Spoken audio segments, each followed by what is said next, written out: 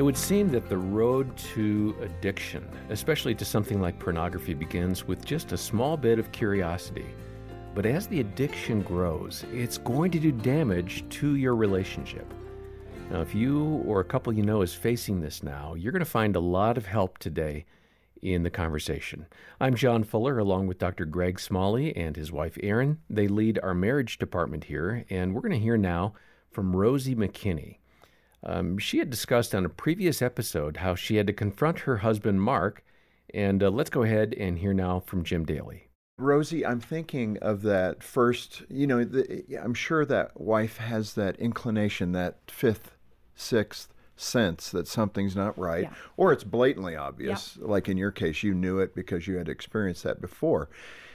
Many women, I would think, then begin to go over their options in their own mind, in their own heart. Is this marriage worth it? Has he violated the marriage vow? Mm-hmm. I mean, those are valid questions. Mm-hmm. People may have different theological understandings of what they're able to do, but speak to that immediate response and what you went through personally as part of your restorative approach. Okay.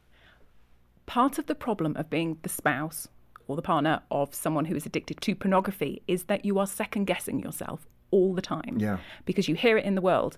Pornography is healthy for relationships. It's beneficial. It's empowering and liberating for women. And then you maybe go to the church and they say, well, you can help him with his temptations if you make yourself more sexually available. Even though your heart's going, it doesn't feel right. I don't want to do that. I certainly don't want to do the things that he wants me to do.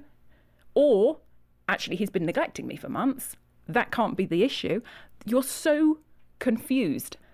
And you look at your options. So is one option, it's like, well, I'm going to compete with the pornography. I am going to I'm going to fulfill all his sexual fantasies. I'm going to be available.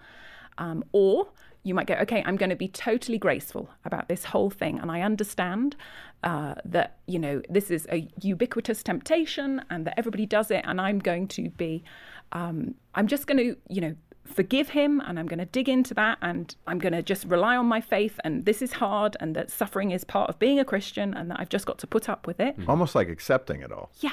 But totally. That's not the healthy way to go. No. Or the other way is, I just need to get over myself. I need to get over myself, and then I'll be able to feel close to him. But here's the thing. You're never going to be okay with pornography, A, because it's demonic, and B, because the Holy Spirit is never going to let you be okay with that being brought into your relationship. The idea is not to just accommodate it, it's to get it out of your marriage. Well, and I would think the third option is to not excuse the porn user, your husband, in the way that we're describing it today. And again, next time we'll talk about women who are using porn as well. So don't write us, it's only one-sided. Yeah. We get it. Yeah. But in that context, I want you to drill into that in these last moments that we have. The idea that, again, don't be overwhelmed by the justification of its use.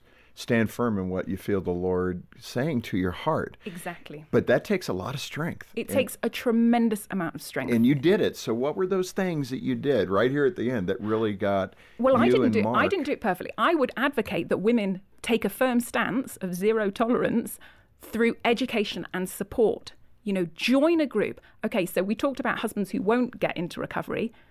That's okay. The answer is not to stay in a horribly deteriorating relationship, one that's going to stay stagnant and intimately void, or leave. There is option C. If you won't get help, you get help. Your betrayal trauma is real. You get help. You get strengthened. You learn how to set boundaries.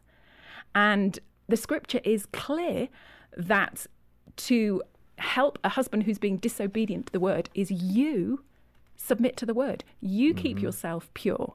And then he will be put in a place of reverential fear by your pure behavior. It's how we get convicted. My wife is making it pretty obvious that she's not clear with this, and that conviction starts turning and turning and turning. She's putting her boundaries. She's serious. He needs to see that, but you can't fake it. So you have to edify yourself. You have to educate yourself. You have to surround yourself with women who have fought and succeeded. And let me just end with this. you're not fighting for the marriage that you had minus the pornography. You're fighting for something new, something beyond your greatest expectations, because pornography is not the problem. Pornography is the solution to an intimacy disorder. So that's what you're fighting for. You're not fighting to just get rid of this pornography. You're fighting for this new level of vulnerability, honesty, authenticity that you've never had before. And that's exciting. Erin, this is something a lot of our listeners are struggling with. Rosie is a big advocate for wives to kind of, set the boundary, put the foot down. How can a wife demonstrate grace in a moment when her husband says, well, I've got a problem, but it's not that big of a deal? And I'm telling you, it's crazy. I just had this conversation yesterday with some parents, and they're dealing with this exact situation with their young daughter who is married. And, it's so important to recognize if your spouse is struggling with pornography, with another addiction, to recognize that this does not define who they are. It's something they're struggling with. But I agree, it's not something to be tolerated, because it's easy to want to sweep it under the rug, act like it's not there. It's going to continue to manifest issues in the relationship as well as in the spouse's individual heart. So first and foremost, it's having grace for them, but also sharing with, this is how this is impacting me. I feel betrayed. I feel devalued. I feel insecure, not good enough, whatever it is, how it's impacting you. But then, dialogue, be curious about what is going on right now in your life that this is leading you to the use of pornography or the use of whatever addiction the individual is going through. It's important to be curious about what's really going on here and seeking to understand what is going on within your spouse's life and heart, because it's easy to want to be critical and judgmental and, really seek to understand what is going on. However, it's also, I'm not saying tolerate poor behavior. Set the boundaries that help you to feel safe. Lay out the expectations of, this is what's going to help me heal, as well as the other individual. Getting help. What does that look like? Is it accountability from a men's group? Because you absolutely don't want to step into being their accountability partner. And I think, too, that the question was, how does she show her husband grace once he confesses? And so for me, I think about, Erin and I have, by the way, had this very conversation.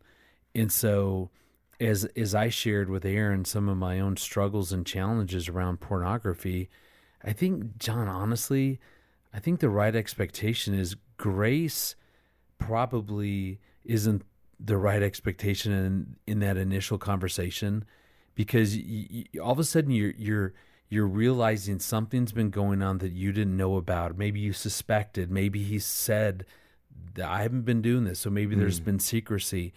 Even if you didn't know anything was going on, as you're taking all this in, it's easy for her to go to a place of, well, what does that say about me? Like, what's wrong with me that you have to be looking at that? The point is that in that initial conversation, be realistic about, as you're taking all this in, you don't have to then have a 30, 40 minute, hour-long, 2-hour-long conversation. That's probably not to anybody's benefit. I think maybe grace in that moment is just going, okay, let me hear what you're saying, but then let me call a timeout here, and let me just go spend some time with the Lord. Let me process what I just heard, because there are some people that are external processors, and the temptation is, I've just heard my husband confess, now I got all these questions, now I want to know this and that, and what have you been doing, and how could you do that to me? Versus part of protecting that conversation is to realize that we can have many conversations about this, but I need to go off and spend some time and reflect, go to the Lord, pray about this, find out what is now being triggered or stirred up in me. Maybe I'm feeling betrayed. Maybe I'm feeling not good enough. Maybe I'm feeling lied to. What else is going on?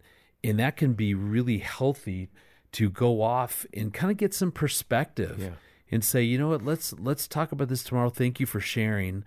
But I need to do some processing of this alone first, so that we could have a better conversation. I think that's where grace is most likely going to be used in that sense. And I say absolutely bring someone else into the conversation, a counselor, a licensed Christian counselor that can sit with you and help you navigate this conversation with your spouse, because it can have the propensity to be a heated one. Yeah. And you can call Focus on the Family. We have licensed Christian counselors here that you call and let them know you need help, and they'll call you back and at least help you get on the pathway towards healing. That's really a good point, Erin. And let me give that phone number. If you can, jot it down or just hit the show notes, you'll find the link there. 800, the letter A in the word family, 800-232-6459.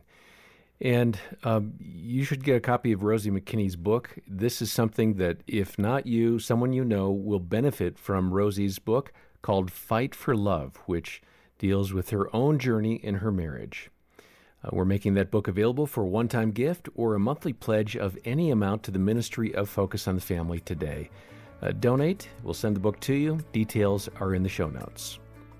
You'll hear more from Rosie on this topic next time. For now, on behalf of Greg and Erin and the entire team, thanks for joining us for the Focus on the Family Marriage Podcast.